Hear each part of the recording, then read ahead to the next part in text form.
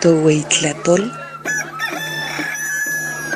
Radio Indígena y Magisterial, 105.3 de FM.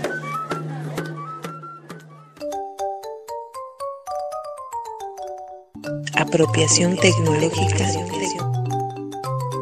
para radios comunitarias.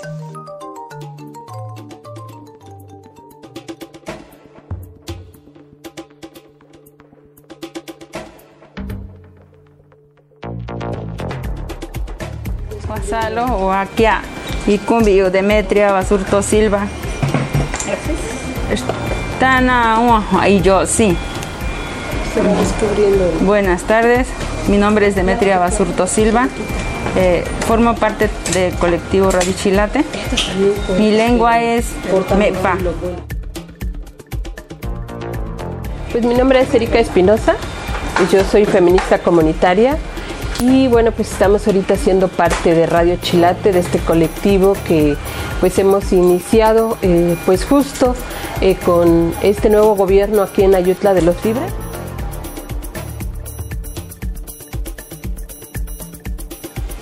Pues para llevar las voces de las mujeres, porque en ella transmitimos muchas informaciones importantes que ayudan a las mujeres en las comunidades.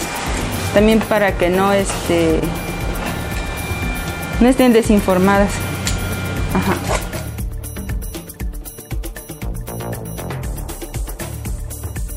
Pues estamos dando la palabra, la voz a las mujeres, a las comunidades, donde pues las mujeres sepan que las mujeres tenemos derechos y que tenemos que defenderlos entre todas, haciendo este trabajo colectivo.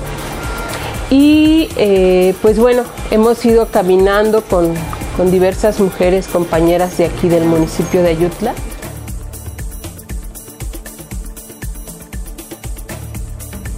Lo que he aprendido en este taller ha sido primeramente a taladrar, luego un poco cómo hacer la antena, y de ahora cuáles son las partes fundamentales que lleva,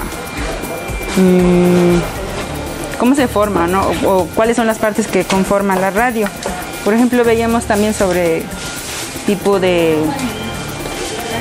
entrada o salida de audio. Y pues ahorita estamos también armando cables.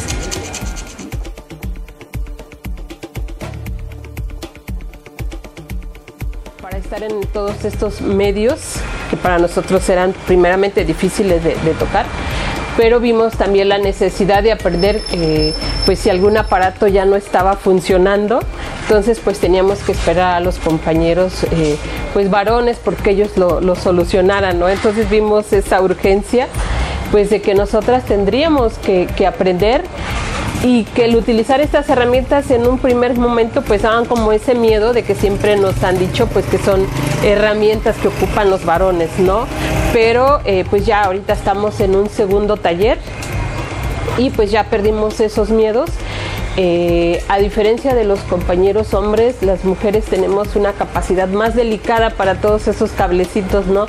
De estarlos ahí soldando, de estar ahí aprendiendo. Y creo que no solamente va a resolver la necesidad de aprender y de reparar nosotras mismas los aparatos cuando tengamos algún inconveniente en la radio, sino que también esto pues nos abre la oportunidad como mujeres, como equipo, de organizar nuestros tiempos, de ir, pues que también pues perderle el miedo e invitar a otras mujeres de que estas nuevas tecnologías pues debemos de apropiárnoslas.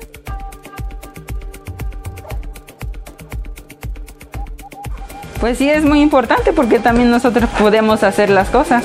No hay ningún imposible, nada más que es tener ganas de aprender nuevas cosas.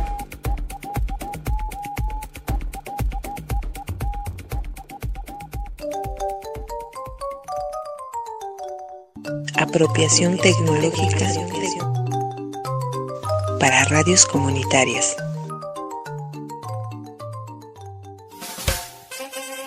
Tohueytlatol, Radio Indígena y Magisterial.